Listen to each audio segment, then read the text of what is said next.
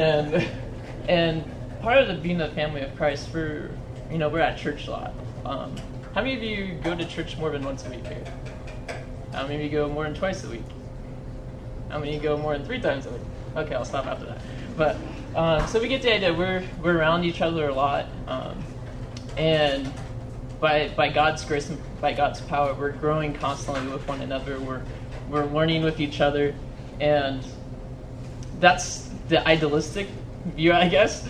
But the other sort of downside of that is that there's a lot of opportunity for us to be used as vessels of Satan. I mean, we're not above that either. You look at Peter, and 1 second he was in the Spirit, 1 second he was in Satan. And I think we have the tendency to do that a lot, and we don't even realize it. We could be sitting around as a group just talking, and then somebody's name comes up, and we start judging whether that person's really a Christian or not based off of these actions or based off of those actions.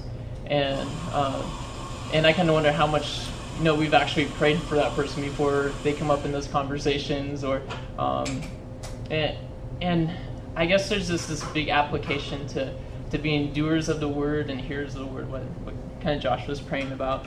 And I think we're in church a lot. We hear a lot of what we're supposed to be doing. We hear a lot of those disciplines that seem sort of routine, like prayer and loving our brothers and sisters in Christ, and it sort of just becomes common language to us. It just sort of becomes information we've already heard before.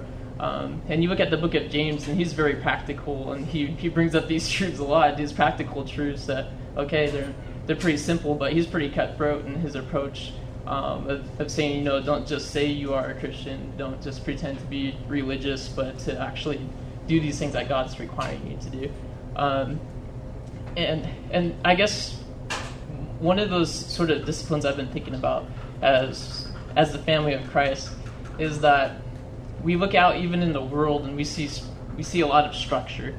And this is kind of a weird transition, but you look in our presidency, you look in our nation's organization, and you look at things like, even something that was coming to my mind was our armed forces, and Paul uses those illustrations a lot, saying we're enlisted, we're soldiers of Christ. And we kind of start out the gung-ho part, like the Rambo part, like we're super Christian going out and mutilating others who don't know Christ, and pretty gung-ho, but we don't think about the other things that goes along with being a soldier. And the Lord sort of ministered to me, at least I believe it was the Lord. You can still me if I'm wrong later. And so on Sunday night, and I was just thinking about a particular branch of our forces, and you look at the President of the United States, right? Now this guy seems pretty cool, seems pretty calm and collected, but I guarantee you he wouldn't be in such a state if he didn't have armed forces around him, if he didn't have the Secret Service around him. And these guys are, in my opinion, they're pretty humble guys. I mean, how many of you know the name of an armed force, a Secret Service agent in here? Not too many. Yet one of their roles is the most important, most vital, and they're highly efficient, they're highly organized, they're about the president's business, and they're constantly looking out for him. And as the body of Christ, Jesus said, they'll know that you're Christians by your love for one another. And this is how we know that we pass from death to life, because the love of Christ for our brethren. And looking at how much these Secret Service agents, I wouldn't go as far to say that they love the president, but they are hired, they do receive a salary, and they have to like what they're doing to some extent. And you see their zeal, and you see their training, and their efforts to protect. And we think about Paul and his exhortation to be in the Spirit. And I think Donovan was the last one who spoke here, and he talked about putting on a spiritual armor and dressing yourself and girding yourself. And in the same passage of Ephesians 6, if you could just read it real quick to you. It says, "Pray at all times and on every occasion in the power of the Holy Spirit. Stay alert and be persistent in your prayers for all Christians everywhere." And that was just sort of a focus point and a parallel that I saw with this particular branch. And I don't think there's a whole lot of Secret Service going on today as far as Christians praying for other Christians and looking out for one another with as much zeal as we even see within a worldly organization. And there's a need for it. I mean, how effective would our president be today if he didn't have the armed forces, if he didn't have the Secret Service watching out for him? You'd see him stressing out all the time, hiding behind corners, trying to protect his own back, and he wouldn't be able to concentrate in what he was doing. And I think there's a lot of weak Christians today, per se, because we don't have a strong service of people praying for them.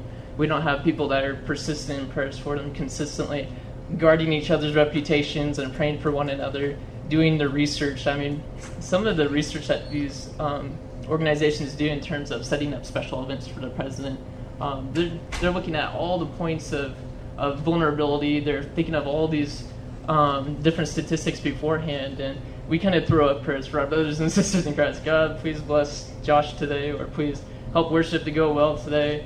And God interprets, He knows our prayers, but at the same time, it's like, I don't see a whole, and this is just me in my own life, I'm saying, I don't see a whole lot of zeal as far as actually doing my research. What is this person's weaknesses? What are ways that I can spot in their lives that I can pray for them for, instead of just judging them about. And I think that's what we tend to do. We tend to see those weaknesses and we tend to judge them. We tend to tell our neighbors and use them as a list against them, rather than to say, this is something that this person needs protection, and this is something that this person's obviously venting for a reason, because there's spiritual warfare going on in the background. And if this natural world has this organization, and it has this need, even in terms of people that are important, you better believe that the devil and the demons have just as much organization and terror groups out there to pull down Christians, to pull down those who are being used mightily of God. And they're even smarter, they're even more intelligent. And so how much of a greater need do we have to be covering each other in prayer, fervently, persistently, as it says in Ephesians 6, not just, God bless him this week, and next time I see him, I'll pray for him again, but consistently striving for our brothers and sisters in prayer. And I think a big part of the doing and the hearing also comes with people that are sort of out of reach for us, right? When you look at Pastor Greg, I've gone to Harvest my whole entire life, and I've maybe talked to him twice. I think once was when I was being dedicated as a baby.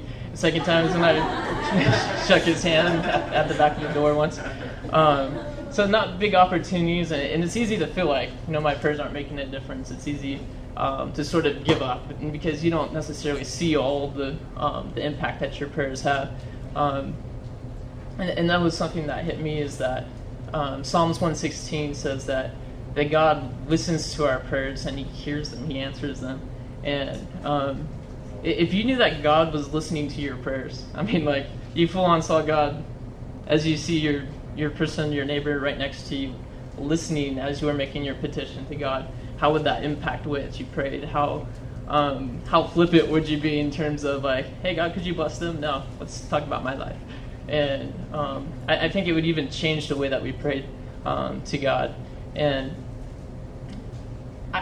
we have a tendency to pray just for those people that are in our immediate circle. We have a tendency to just lifting up the same people, but I think God's Spirit constantly challenges me to pray for people I don't know, people that I see at church.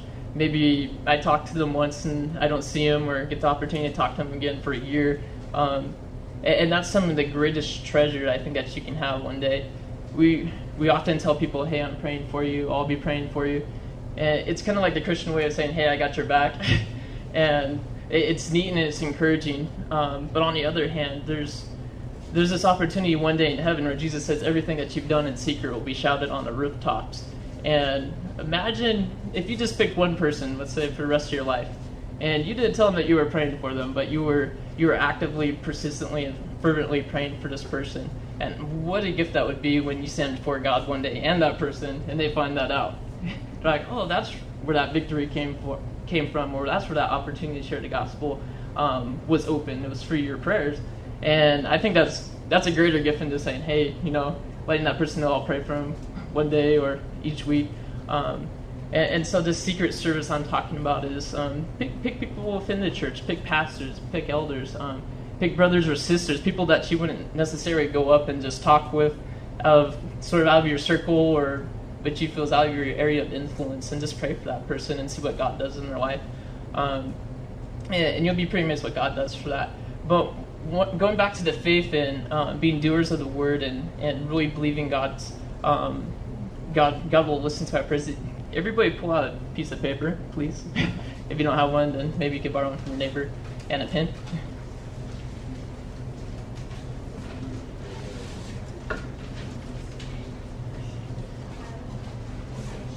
Okay, if you get it, shout amen, or just say, I got it. All right.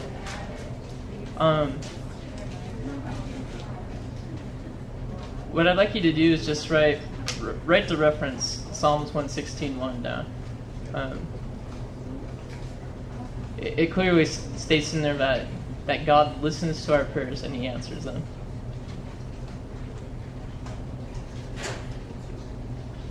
Psalms 116:1.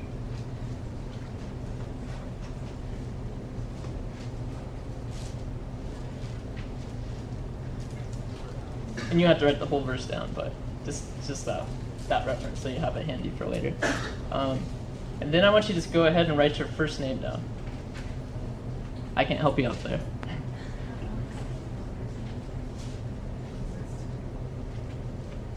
Okay. And then I just want you to write, God listens to your prayers after your name.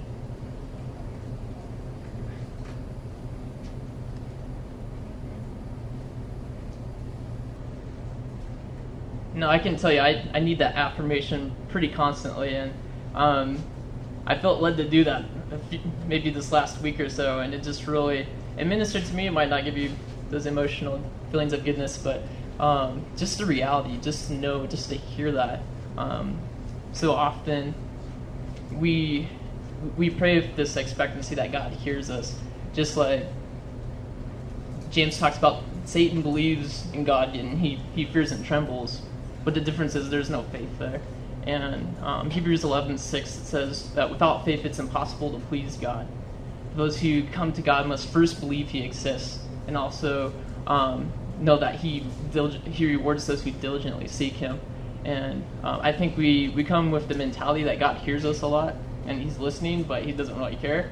And He's not really attentive to what your prayer says. But no differently that God's word says that. Psalms 116:1, God hears your prayers and He answers your prayers. And I think it will really, really affect what we were saying about the weak Christians here. I think we go through so many trials pretty often, and there's that verse that says God provides a way of an escape, and He never gives us more than we can basically handle. And but what if that's because we don't have other Christians in our life? You know, what if all we can handle is just because that's us? What if God's only giving what Jameson can handle? Now, God doesn't necessarily change His mind about the trials that He puts in our life when 20 or 30 people are praying for Him to take Him away, but God does change hearts.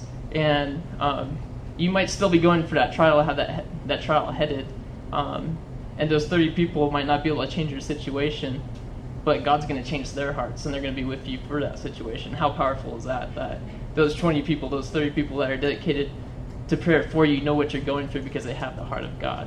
And that's the encouragement I give tonight, is just do some secret service, keep some people in prayer, pick out some people that you're going to persistently and fervently pray for, and grow in God's grace in that. I think we all need to do that. So can I pray for us?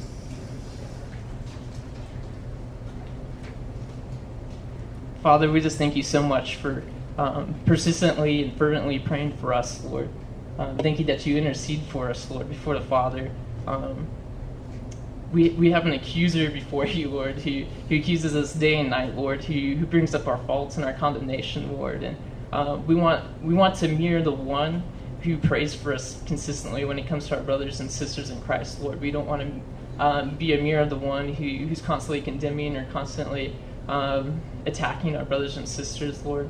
When we feel frustrated, Lord, by certain sins that we don't struggle with, Lord, I pray that You would help us to just see it as an opportunity to pray for them, Lord, and to gently and meekly build each other up in Christ, and to speak truth when You call us to, Lord. So we just commit these things into Your hands, Lord. We commit all the glory to You, Jesus, and we just pray for Josh, Lord, as he speaks tonight. Lord, we pray that You would just anoint him, Lord, give him just grace to speak the words that you've given to him tonight, Lord. May you open our hearts to hear. In Jesus' name, amen.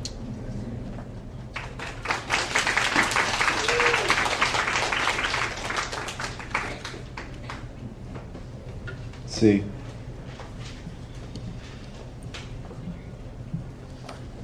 you see that those kind of words only come, I'm telling you, these kind of words, they get so deep into my ears and deep into my soul. It's like a root just like digging down deep, just trying to plant itself in my heart. Why? Those kind of words can only come from experience. You can't learn that. You can't come up on that kind of knowledge somewhere. It doesn't happen. And those are my favorite kind of words when I hear people speak truths they've just never heard. Truths like, you may be able to handle more, and God may be able to do greater glories in you if you would just stop doing it on your own and surround yourself with people around and watch what God could do. I mean, incredible. How about pray for someone for the rest of your life in secret and don't tell anybody and watch God work? That's beyond me. Because you know what? That doesn't receive any reward here on earth now, does it? And it's completely mystical, and it's 100% spirit and faith. Let's play this out. You're praying for someone and watching their life. There's someone maybe you have a burden for. There's someone I have a burden for, and I want to see change so bad in their life. And I just don't tell them I'm praying for them, but I just start praying for them day and night. And all of a sudden I start to see change. I'm just like, yeah. Rejoicing, no one knows but me. I mean, this is just stuff you don't get unless you experience and walk with God. And I love the sweet freshness of the revelation. And I'm telling you, family, listen to me. There's so many things that God wants to reveal and show to you that you will only find when you sit alone with Him. The truth is, I guarantee it, the majority of the church, maybe even up to 95% of the church, do not get alone with God every day. Do not. I'm talking about alone with God, waiting on Him, listening to His voice. It's something that Christians must do. Hello, I mean, we have a relationship with God, right? Isn't that what we do?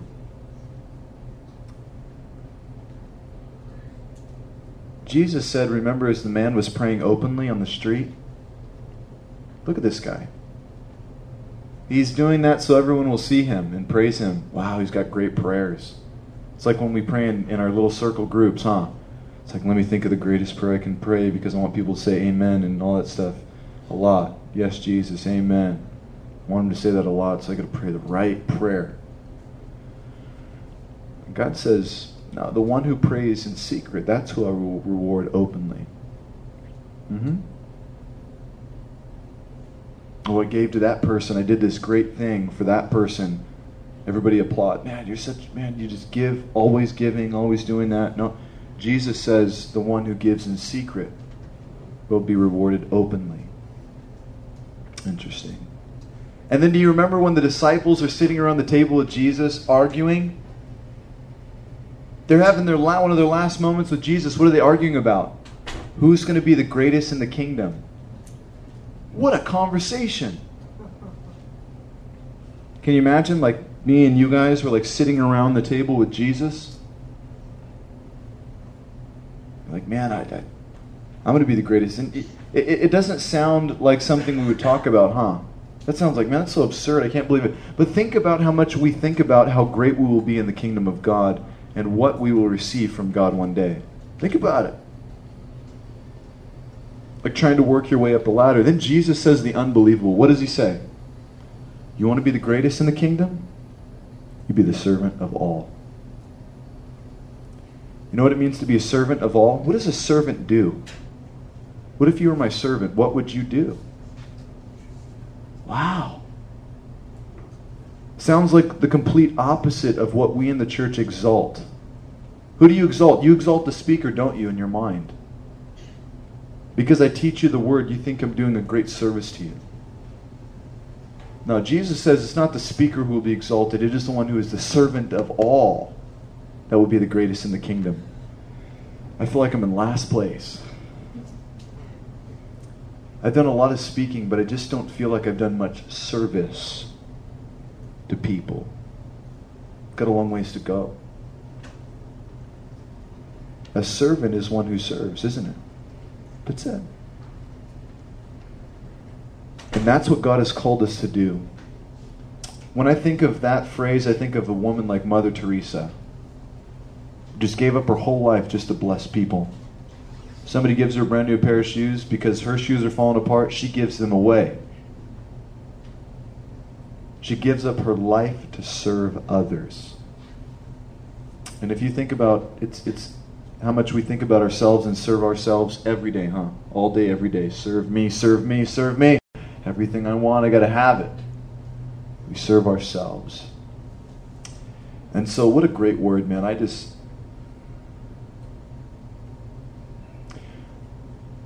There's just a few brothers, I'm telling you, in this life that just really just speak. I mean, I just love Jameson, and he's just such a blessing, and I thank God for a guy like that. And he's definitely unique, he just has a sweet word all the time. And if you find someone like that close to you, make sure you grab onto him. Don't let him go. I have another buddy like that. His name's Christian Laundry. He's up in Canada. And he does the same things that Jameson just did. He says, take out your journal, take out your paper. Let's write down a couple verses. We write them down, then he says, put your finger on that verse and read it. It says, you keep seeking, you keep knocking, and the door will be open. Put your finger. Do you believe that? You tell us. Call us out. Do you believe it? Isn't that great? Wasn't that a great truth? You're looking at the piece of paper. Joshua, that's my name. God hears your prayers. Really? Yeah, he hears your prayers. Huh? Yeah, it's just so sweet for it to make it personal, just me and God. Lord, you really hear me? The creator of the entire universe is really hearing me tonight. Lord, we thank you for that word. And as we open your word again, I pray that fire would come down and consume this place. Your spirit would come, Lord, that you would teach us just that, to serve you and to bless you, and then to serve others. Oh, God, teach us. Thank you. Thank you for the work that you've started tonight. We look forward to how you'll finish it. We pray it in the name of Jesus. Amen. Amen. If you have your Bibles, turn to Micah. Micah. I wonder how many of you have even opened to the book of Micah in your life. Interesting. You call me out, Josh? Yeah. Yeah, I am. We need to be students of the Word. We need to be mowing through this Bible. We need to know the Word. Because the truth is the only thing that will what? Set you free. Give you life in that abundantly. I was talking to Mark Finnegan today. I work with him in Harvest Crusade. And he runs part of the men's study at Harvest. It's called Excel. They do all these crazy adventures. They go fishing, they go biking, they go whatever. They just do this cool stuff. These old guys, they actually do it, believe it or not. Yeah, they do. Just kidding. I'm an old guy now, right? I'm getting there. But he was telling me he started off with 5 guys. They were reading a chapter a day. He would email them back and forth. Now they're up to like 223 guys who read a chapter a day and write back email. 220! It's a lot of people, huh? Isn't that incredible? And he says, it's amazing when these guys figure out, they'll come to him and be like, man, I can't believe what happens when you just read a chapter a day. And Mark's just like, duh.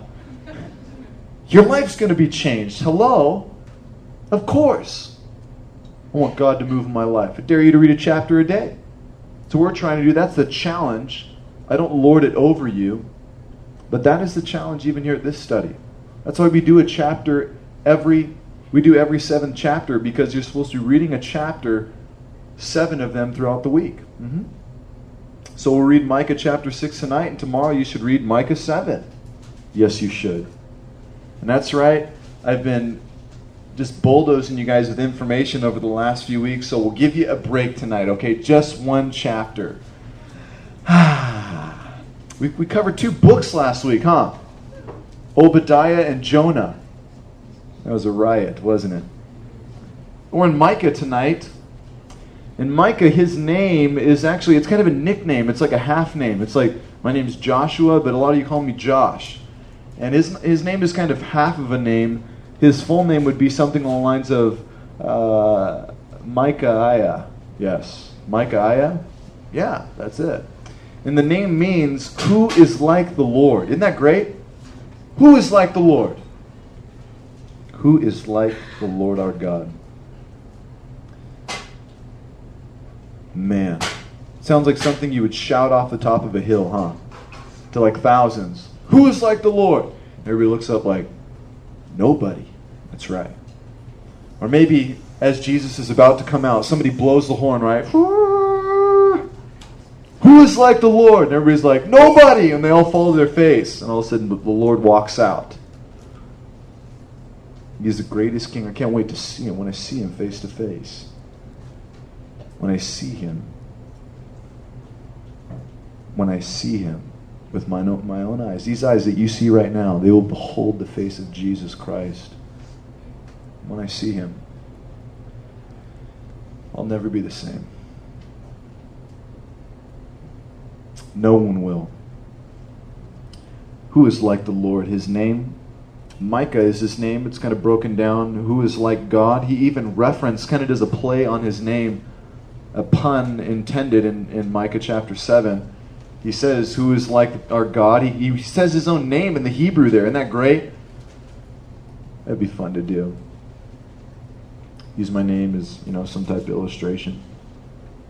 But Micah is preaching to a nation somewhere in the 700 BCs. And again, remember, these minor prophets are preaching during the time of what? The kings. Yeah, during the times of the kings, when Israel was being ruled by the kings, and there was prophets coming in and calling out. And one of the most prominent stories is when Nathan went in. Do you remember? Nathan walked in to David, King David, looked him in the face and said, "You were the man," after he told the story of taking a sheep. He called him out. There were prophets doing this all over the land in that time, somewhere around 700 BC. And Micah was coming into a time where Israel was prospering. Okay, there's money, things are good, but there's a civil war going down. What? There's a civil war? Yeah, there's a fight going down in Israel. There's the 10 northern tribes of Israel. If you didn't know, the 12 tribes of Israel, God took Israel and broke them up into 12 tribes. And they split at one time. 10 went up north and 2 stayed in the south. And there's a fight going on, and during this fight, over 120,000 people die. That's a lot of people. And Micah is prophesying and speaking in the midst of this time. I don't think a prophet in this day has a beard and long hair. Wink, wink. I think a prophet in this day is one who is just speaking truth to the nation. And I don't know what he looks like. But I believe that there are prophets everywhere crying out, even in this nation, in this time. Now, not writing scripture. The scriptures are done being written. But we're talking about speaking as the voice of God. Crying in the wilderness. When will people wake up? When will they see? Micah is doing just that in this time. And the people, they're semi-listening. There is restoration that takes place. But isn't it classic the way it always works? It's the picture of the Bible. Are you ready? The people have a relationship with their God. They're loving God. They're walking with God. Right? Like you. Then you do something. You rebel against the Lord. You do something you know you shouldn't. You fall. And then you need to be called out by somebody. You're living in a sinful lifestyle. You're doing something you shouldn't. And then all of a sudden you repent and God says, okay, I'll restore you. and I'll bring you back to me. Isn't that the story of Israel, the story of the believer, even to this day? Look at Israel. They're in rebellion against God right now today. You probably think, if you came in contact... Do we have any Jews here tonight? Anyone Jewish? Anyone a Jew? You have Jewish blood. If your mother is a Jew, you're a Jew. Yeah. Yep. That's right. If your mother has Jewish blood in her, you are a Jew. And you could go and live in Israel. Yep. You can go to Israel, and I think it's called Aliyah. You make Aliyah, and you can live there. And they'll pay you money to live there. Yeah, so if you want to.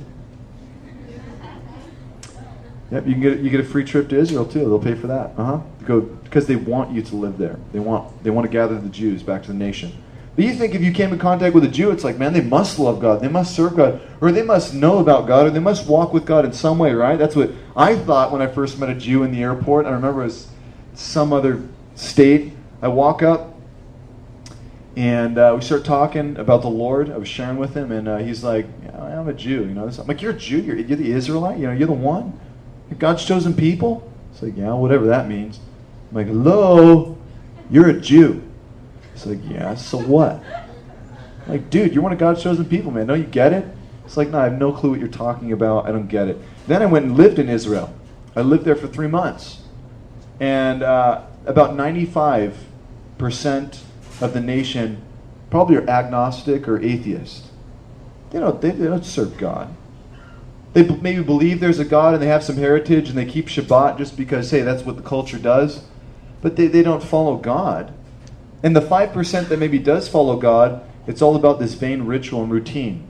It would be like a Roman Catholic church or something like that, who just, there's no real relationship with God. Hey, some in the Roman Catholic Church may, but it's more church bells and routine and confession and rituals and sacrament and all the rest.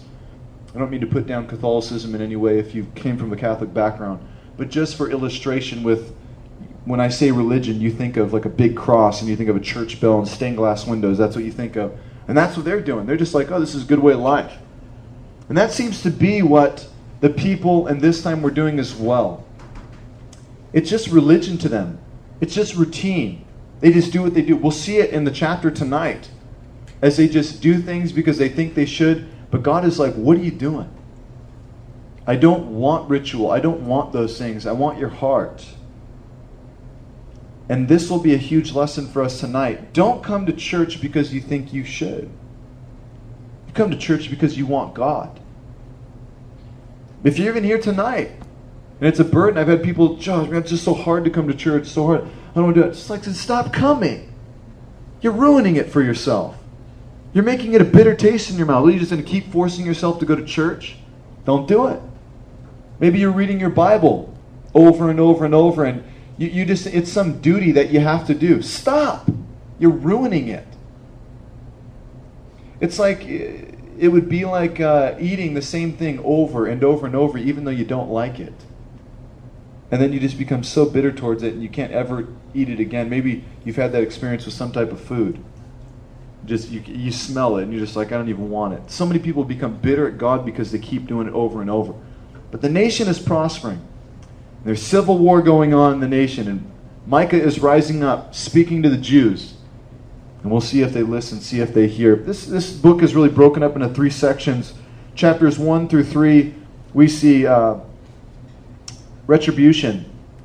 We see this coming down, this opening of eyes, this trying to speak truth. And then chapters 4 and 5, we see restoration. And chapters 6 and 7, we see reconciliation with God. And then so that's what we'll look at tonight. Go ahead and turn to Micah chapter 6, if you have your Bibles. Micah chapter 6. And Father, we ask that you would speak to us now as we look into your word. We pray in Jesus' name, amen. You there? Verse 1. It says, Micah speaking, hear ye now what the Lord saith. Arise, contend thou before the mountains, and let the hills hear thy voice. Oh, I love this. Let the hills hear thy voice. Hear ye, O mountains, the Lord's controversy. Why the mountains? I always wonder about this stuff when I'm reading through. It's like, hear the voice of the Lord, mountains. It's like, the mountains can hear the voice of the Lord? Yeah. All of creation recognizes the voice of God. I love doing that. We were out there on the boat and the whales were coming by as I was deep sea fishing. I was thinking to myself, you know the Lord, don't you? But just think about this stuff. Every time I see creation and I'm blown away by it, like, God, how'd you do this? This gray whale, this thing is massive. It's coming by right in front of our boat. This is incredible. The dolphins coming up, just like all under our boat, just doing the crazy. It was unbelievable. I'm on the front of the boat doing Titanic. I'm like, you remember what he said? King of the world. Is that what he says? I'm the king of the world, something like that. Yeah, and I was just doing that thing and just looking down. I'm like, man, this is awesome. You guys know the Lord. I mean, they do. They will bow. All creation hears the voice of God. And it says here, the mountains hear the Lord's controversy. You strong foundations of the earth. This reminds me of that song that says, if I don't praise your name, even the rocks will cry out. Isn't that incredible? It's like if everyone on earth said we're not going to praise God, the rocks would just like break forth and start shouting into God. The earth trembles at his voice. I like that. For the Lord has controversy with his people, and he will plead with Israel. Isn't that awesome? It says the Lord will plead with us, will plead with Israel. Aren't you happy the Lord pleads with you? If I was God, which I'm happy I'm not, you know, you mess up the relationship with me, it's just like, dude, you're done. You cheated on me like 4 times. Get out of here. I'm done with you. I pick up the phone to call you and you don't answer. I ain't calling no more. But God pleads with us, doesn't he? Hey, when we sin and we walk away from God, what does he do? He chases us, doesn't he? What a great king. Hey, a lot of people who just get fed up with your life, and maybe you're even fed up with someone right now. You've pursued them, and they're just like, yeah, I don't want to have anything to do with you. You're just like, you know what? Get out of here. I'm done with you. I'm not going to chase you. I'm not going to pursue you. I'm not going to pray for you anymore.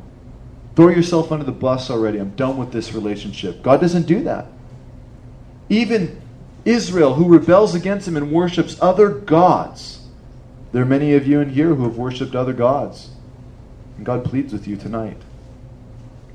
Please don't do that. Please don't run in that direction. Please don't hurt yourself. It's amazing how many gods are running around this time. I don't see any statues. Yeah. It's so amazing how the enemy has worked it in. It's not a statue anymore that we bow to. It's yourself. You bow to you every single day. You give yourself what you desire and what you want. You offer sacrifices and offering unto yourself all day long. You are the idol. American Idol. Oh, that's sad. How did that happen? How has that snuck in? We worship something all the time, don't we? Well, I don't know what I worship. This is what you worship. Whatever you spend the most time doing, that is what you worship. Whatever you spend the most time thinking about, that is what you're worshiping. The Bible says clearly you to worship the Lord God and him alone. And many are worshiping other gods. Here in this nation, it is incredible what's happening.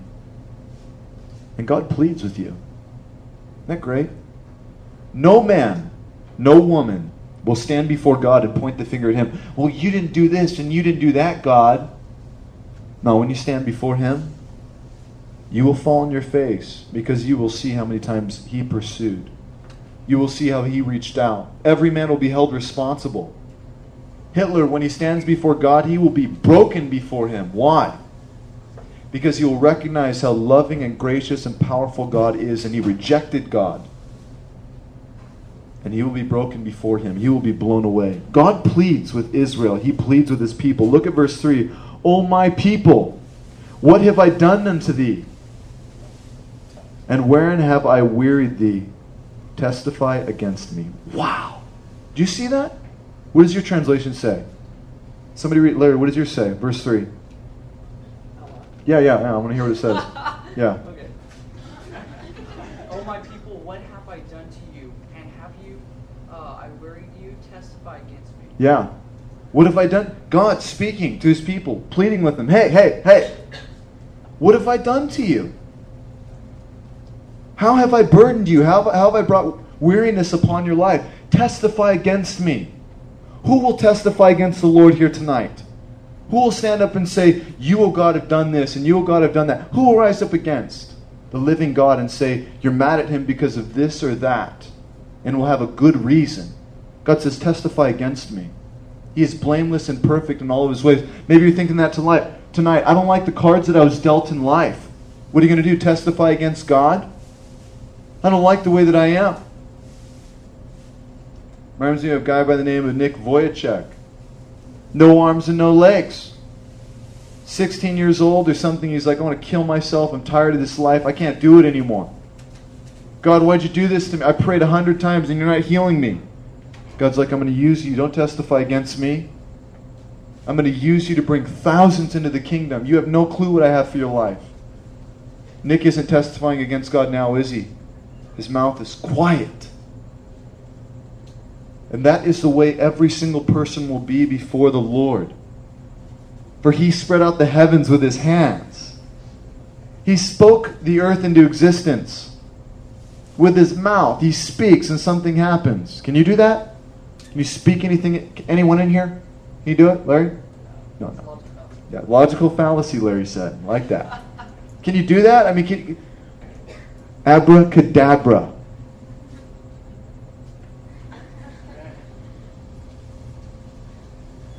Nothing. It's never going to happen. And God comes, but you got to see the sweetness in the heart of our God. The tone is pleading, isn't he? He's pleading with his people. He's like, look, hey, listen up. When have I done you wrong? What have I done to hurt you and to destroy you and to ruin you? Answer against me. Say something. Anything.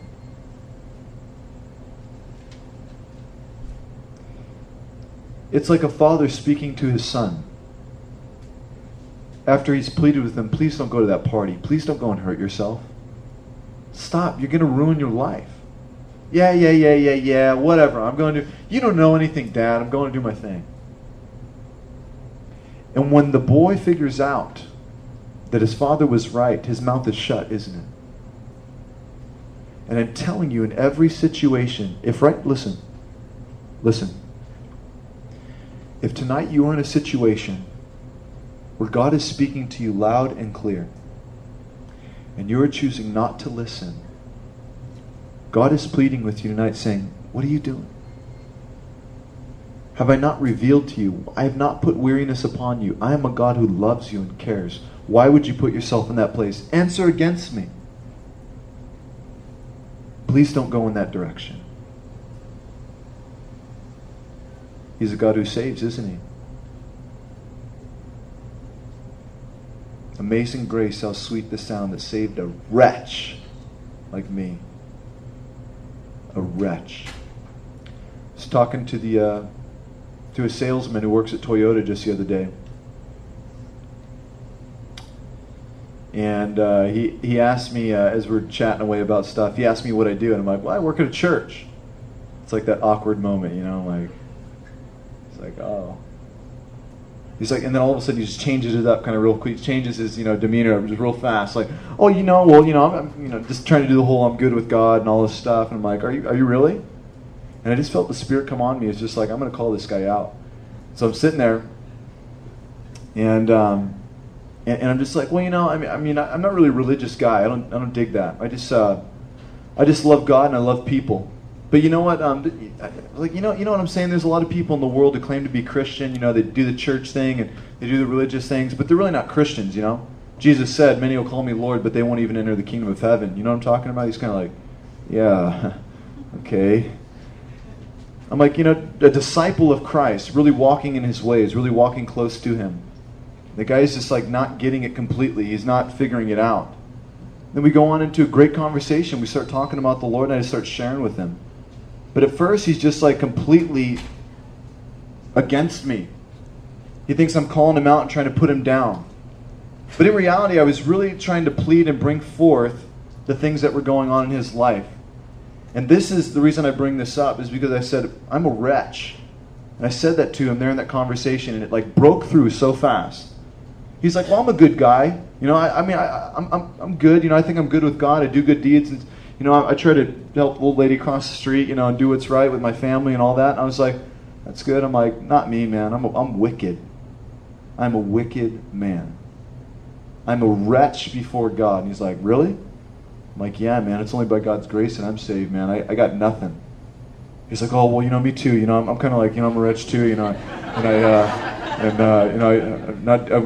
know, I mess up too, and I kind of look at things I shouldn't sometimes, and I kind of cuss. He starts cussing. You know, he starts cussing right there on the spot. He's like, I can't help it, man. You know, and I'm like, you know, and that's the sweet thing about Jesus. You know, we're just a bunch of wretch. You know, and I just try to live for God every single day. But I'm a wicked man before God.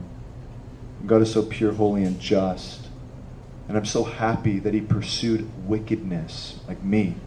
Set me free. Chose me before the foundations of the world. This man. I know who I am and I can't believe me. Maybe you look at your own life and you say, God, you're letting me go to heaven? Is there anyone in here who deserves heaven? Anyone? Anyone? We have nothing to say to God, do we? Nothing. Don't complain. Don't murmur unto your God. Cry out to him, yes. But when he pleads with you, don't try to talk back and give all these reasons and excuses why you're not living for him. If you're in a relationship you shouldn't be, don't give reasons and excuses.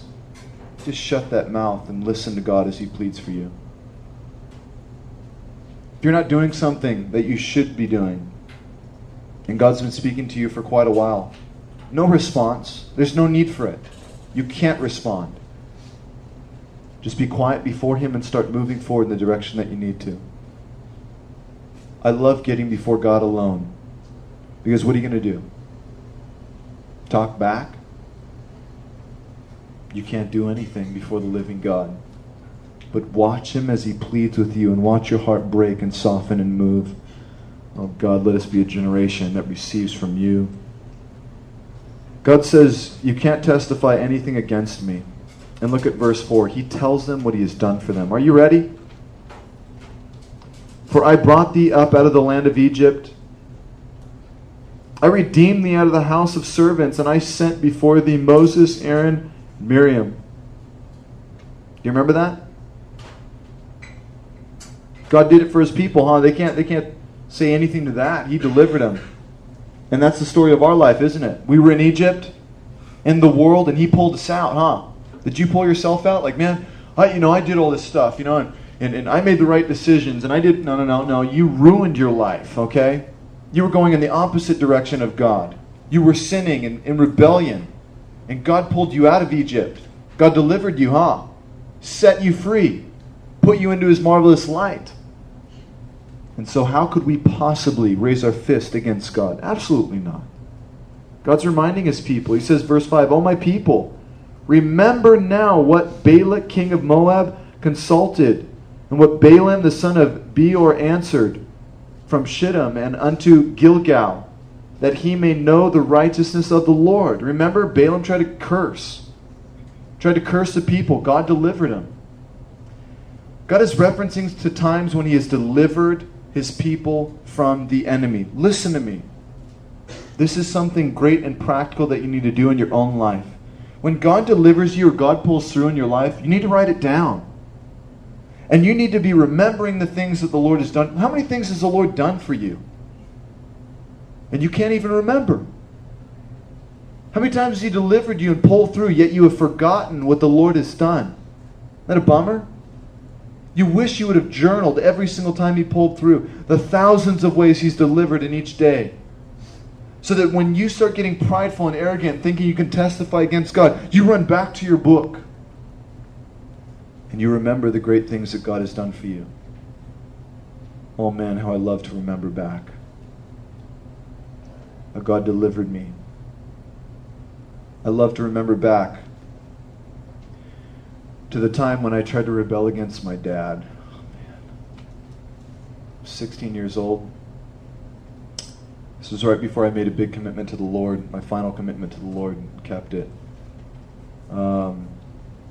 It was after a football game I just played that night, and I wanted to spend the night at a buddy's house. My dad's like, no, we got to help Grandma move. You're coming home.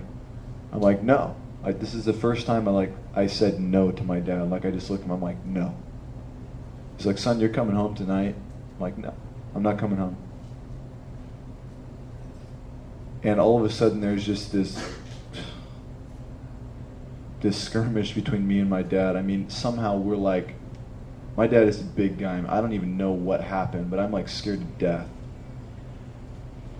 And it was like the scariest moment of my life, because it's like everything started to flash before me, because I'm in a fight with my dad. My dad's the sweetest man on the earth. I just can't believe, what a fool. I can't believe that I had the pride to stand up to my father like that. And we got in this fight, and I ended up running off right after that. I just got away from my dad as fast as I could. I was running through the back of my high school. I was going to run away. All this was going on in my mind. I'm getting out of here. I'm done. I'm out of the house and all this. And I'm running into the back of my high school, Ramona High School, and I run all the way through the school. And I get to the back field. There's this field where a lot of people play soccer and do softball back there. And I fall on I just trip and fall. I don't know what happened, but I just fall right on my face, right there in the grass. And all of a sudden I just start to weep, man. I don't know what happened, but it just came over me. I just started to weep and just cry. And just everything started to flash before me, what am I doing? I just cussed at my dad. I just got in a fight with him and this little wrestling man. I ran off, and I'm I just ruined my relationship with my father. I ruined it. And I started to cry out to God all of a sudden right there in the spot. I was like, God, oh please, if you could restore my relationship with my dad, I'd be forever grateful. I can't believe I did this. It's all me. It's my rebellious nature. It's its wickedness inside that has to have their way, that little baby temper tantrum. And so I got up and I'm like, I don't know what I'm going to do, because I thought I had to run away or get away, because I didn't know. I was so scared of my dad. I thought he was just going to wreck me, once he gets a hold of me. And so I ran, and somehow I met up with one of my buddies, and I hear the cops all of a sudden everywhere. I don't know what happened, but my dad, I think he called him or something. It might have been the neighbors, because we were hiding, me and my buddy were just crazy. We're hiding under these people's motorhome, trying to hide, because my dad is driving the streets trying to find me. Yeah. I'm he's going to come down the street. I know it. We got to hide, and so we're hiding. And guess what? My dad comes down that street. He drives by, and we're under there, but all of a sudden the cops roll up at this house. I'm like, oh, no. So the cops come, and we're sitting there, shining the flashlight under there. The people, the owners of the house, are the ones who called. I come out of there, they handcuff us and put us on the side. I'm just oh man, trespassing and all this stuff. And we're just oh, great. So I'm sitting there, and all of a sudden my dad rolls up, and I'm like, oh, come on. This can't get any worse tonight. I've ruined my life. I was sitting there, and all of a sudden the officer just pounds us, comes down like those cops do. They just come down on you real fast, try to make you cry. My buddy Travis just starts bawling his eyes out, you little sissy. And we're sitting there, and then my dad comes up, and he's like, you going to take these boys home? He's like, yeah, I'll take them home, and so we get in the car, and we're taking my buddy Travis home, and I'm sitting there, and it's just dead silent. I mean, it's so scary, those silent moments. It's just somebody say something, it's please, this silence is killing me right now. And I'm sitting in the front seat, and so Travis, I don't even say bye to Travis. We just pull up to his house. My dad doesn't say anything. He opens the door and just walks out, and as the door closes, I'm like, dun dun dun, scariest moment of my life. And all of a sudden my dad looks over to me, and he says, hey son, you want to get some hot chocolate? And I was broken, He showed me grace in that moment, and I couldn't believe it. Hot chocolate's my favorite drink.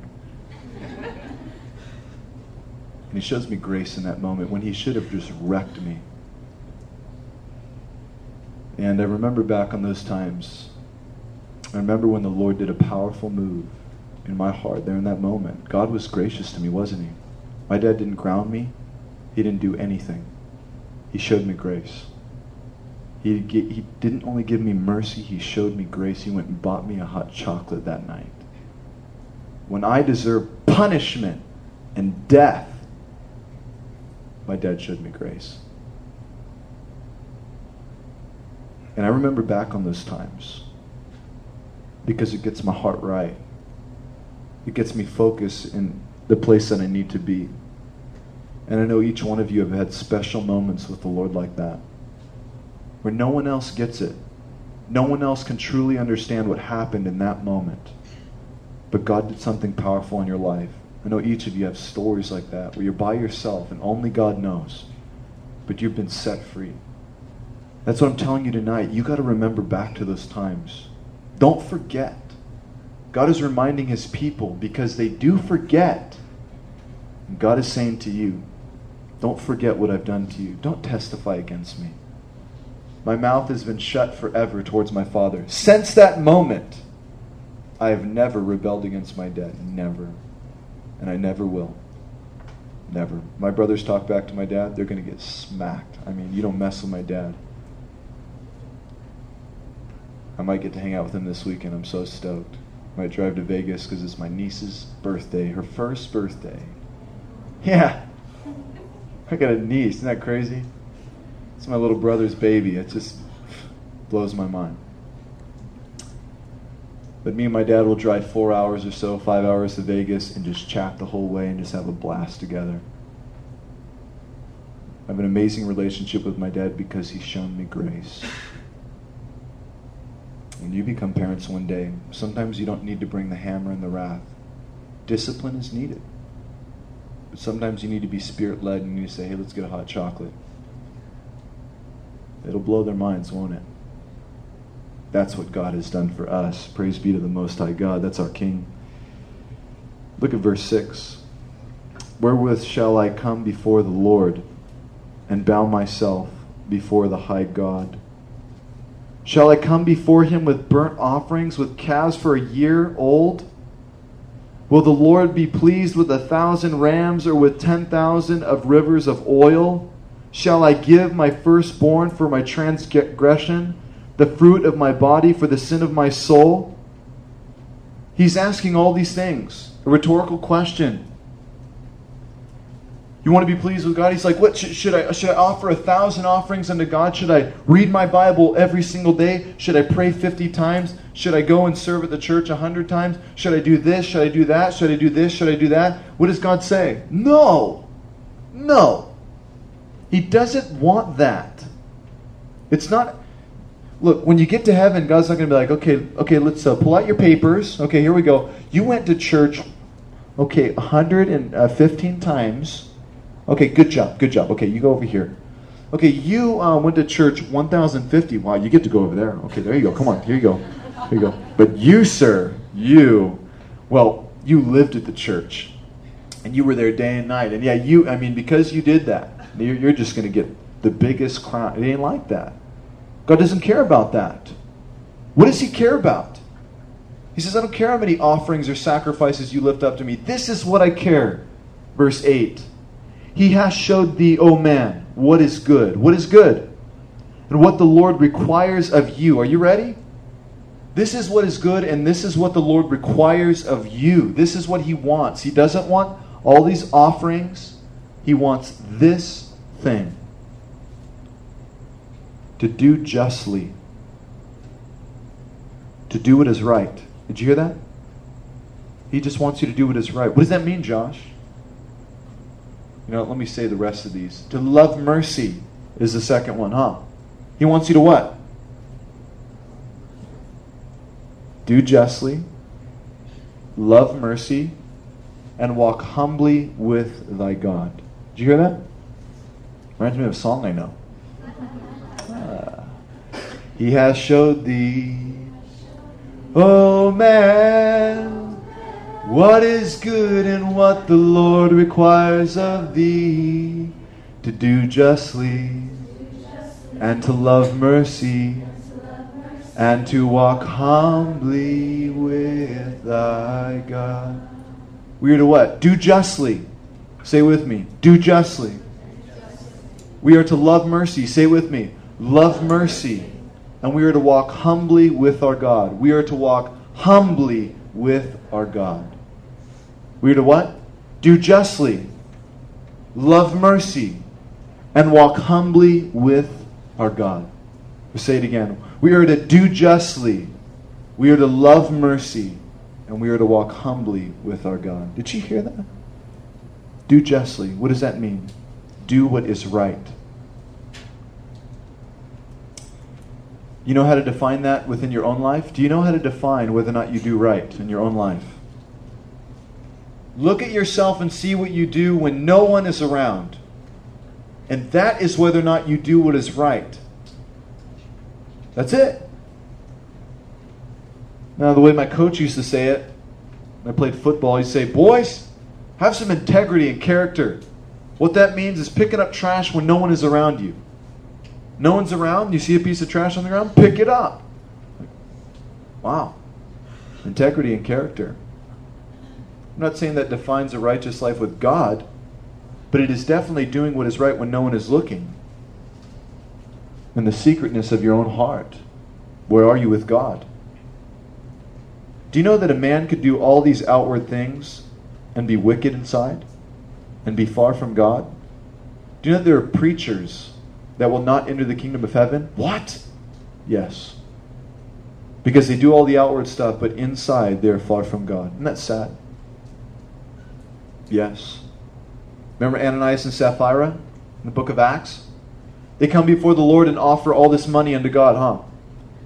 What does Peter say? He's like, you held back a bunch of it. You guys are front masters. You're coming in here trying to show like you did this big thing, and what happens? They drop dead right there on that spot. God is looking simply for a person who does justly, who does what is right, but loves mercy. What does that mean? They're compassionate. Compassionate towards others. Do you want to know what it means, guys, brothers, to be compassionate towards others? You don't always have to be Mr. Macho Man. Hey, you can be a man, but to be compassionate. I struggle with this. I don't know why. I kind of try and blame it, I think, on the fact I didn't have a mother when I was raised. My mom died when I was 8. And it's like, I had to fend for myself. Just everything was cut and dry.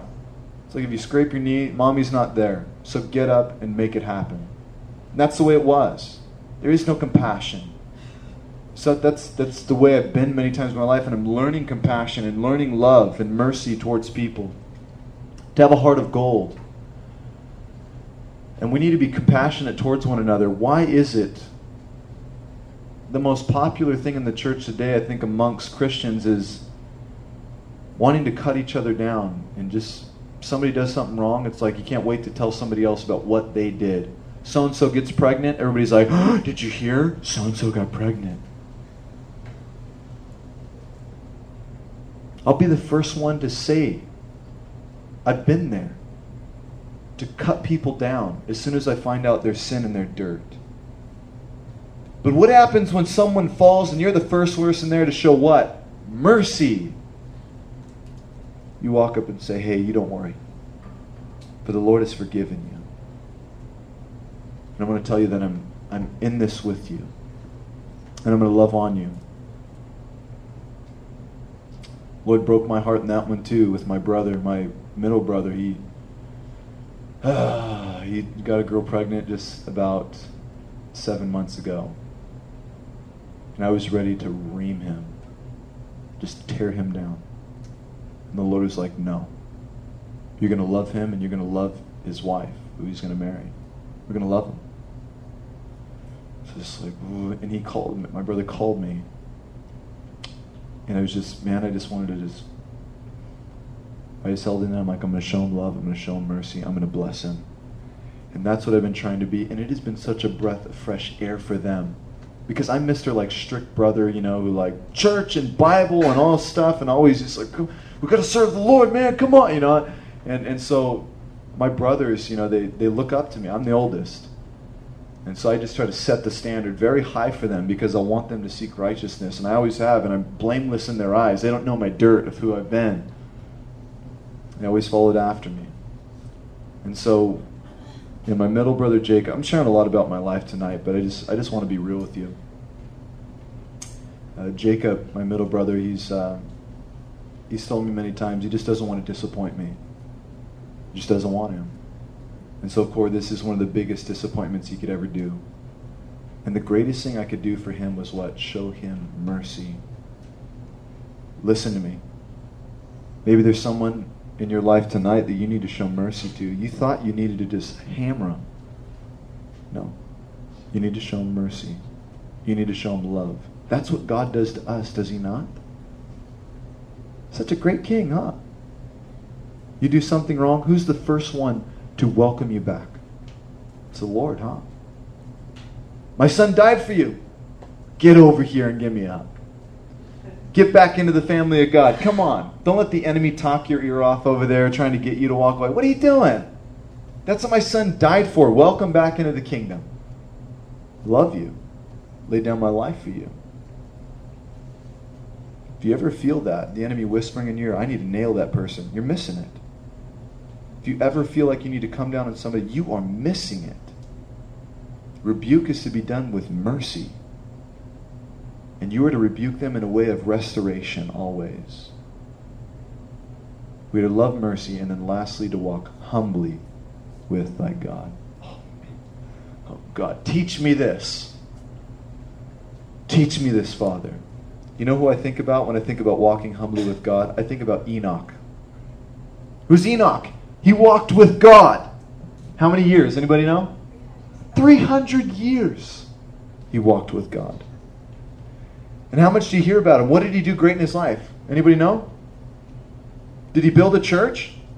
He had like 20,000 members. Anybody know what Enoch did in his life? What did he do? What did he do, Larry? Walk with God. He walked with God. All he did was walk with God.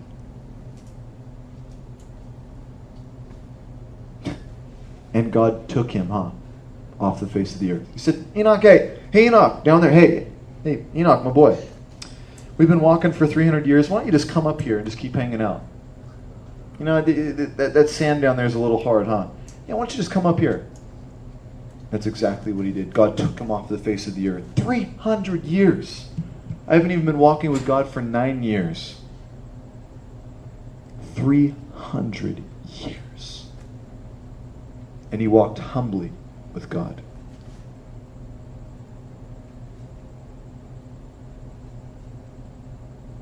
Humility is not desiring any recognition for anything that you do. That's it. No recognition. Being a servant of all.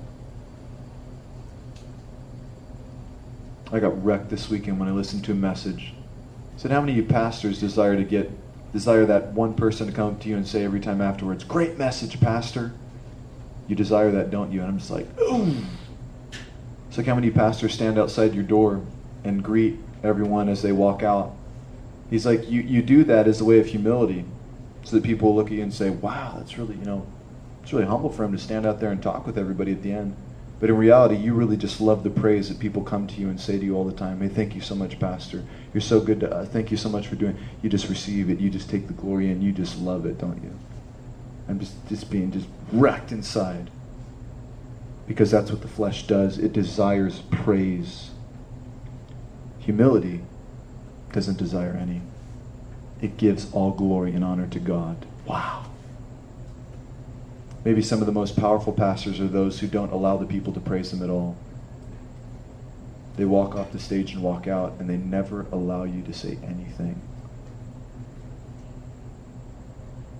There are plenty of pastors to minister. There are plenty of people in the body to minister to you and the Spirit of God to work in and move.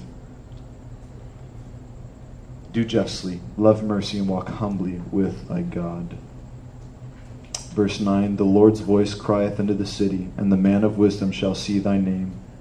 Hear ye the rod, and who hath appointed it? Oh man, that's awesome. We're running out of time here. Verse 10, are there yet the treasure of wickedness in the house of the wicked, and the scant measure that is abominable? The question mark. Shall I count them pure with the wicked balances? and with the bag of deceitful weights? For the rich men thereof full of violence, and the inhabitants thereof have spoken lies, and their tongue is deceitful in their mouth. Therefore also will I make thee sick in smiting thee, and making thee desolate because of thy sins. Thou shalt eat, but not be satisfied. Wow. And thy casting down shall be in the midst of thee, and thou shalt take hold, but shalt not deliver. And that which thou deliverest will I give up to the sword. Thou shalt sow, verse 15, but thou shalt not reap.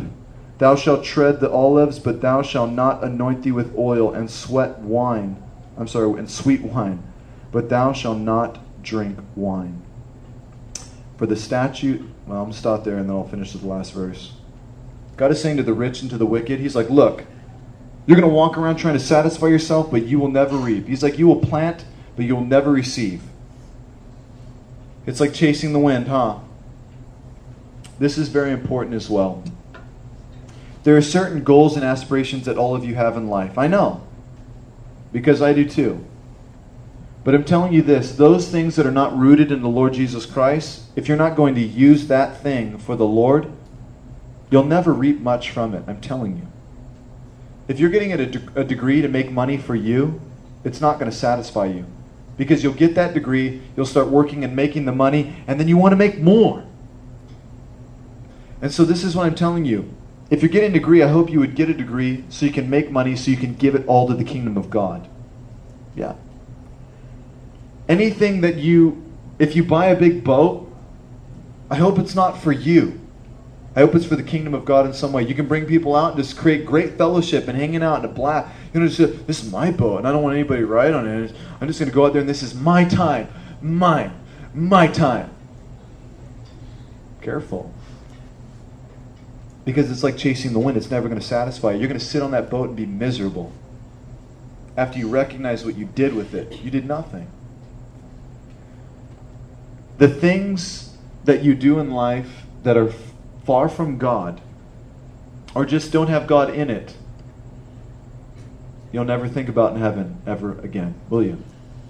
It means nothing. And so allow the change of perspective to happen as there was prosperity. People were wealthy and doing things, but they were being wicked with all they did. Micah was crying out to them saying, and maybe he'd say it to America today, look at you. Look at you, America. You have everything that you want. You don't wonder where food's going to come to. It's right there in Albertsons. You don't wonder how you're going to get from one point to the next. There's cars and buses and everything. You don't wonder about much. You think that you have a stressful life, but you really don't. You have a great life. And as you continue not to seek the Lord, America, and chasing after this American dream, trying to get it, you will never catch that dream. Never fulfill that dream. Isn't that sad? A person who comes to America, an immigrant, and works all their life to obtain the American dream, when is it done? When does it finish? When have you obtained it? When? You don't. So I'm telling you, if you chase after anything that is not God-centered, if you're not chasing after something in order to bring it to a means of God, you're wasting your time. You are. If I went to school today, I would be trying to minister Jesus to the people around me. That's the point I'm there, because I might die tomorrow. It's not to get a degree. That's the second reason. What job do you do? What do you do for work? You think you're there to make money? Only for the kingdom. And to help you get by a little bit. You're actually there to bring people into the kingdom. The last verse says that they were worshiping other gods. And that's why all this was coming upon them. For the statues of Omri are kept. Oh man. And all the works of the house of Ahab, and ye walk in their counsels. Remember Ahab, he's like the most wicked man to ever walk the earth. That I should make, and they said they listened to his counsels, and he said that I should make a desolation, and the inhabitants thereof a hissing. Therefore ye shall bear the reproach of my people. Wow. There are idols everywhere in our nation. Wish we could just tear them down.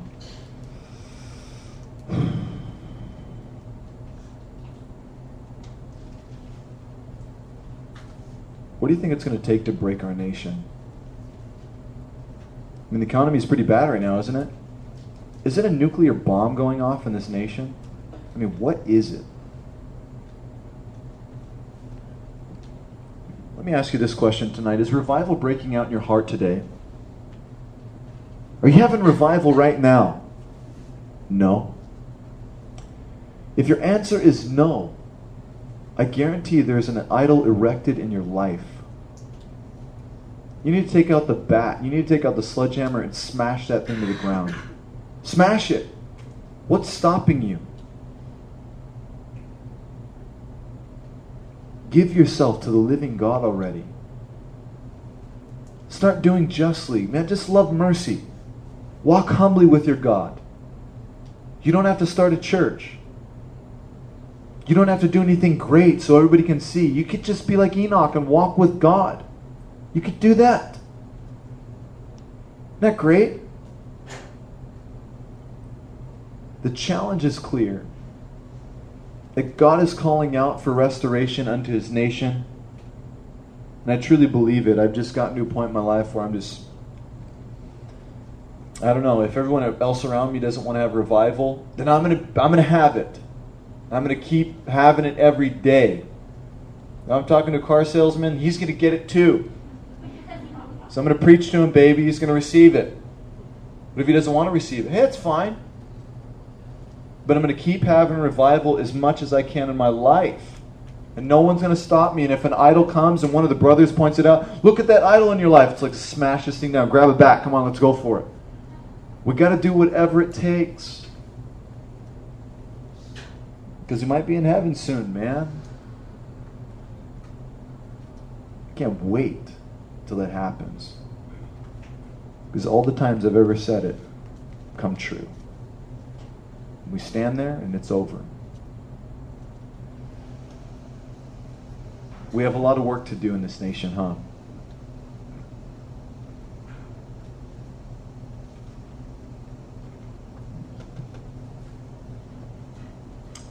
Man.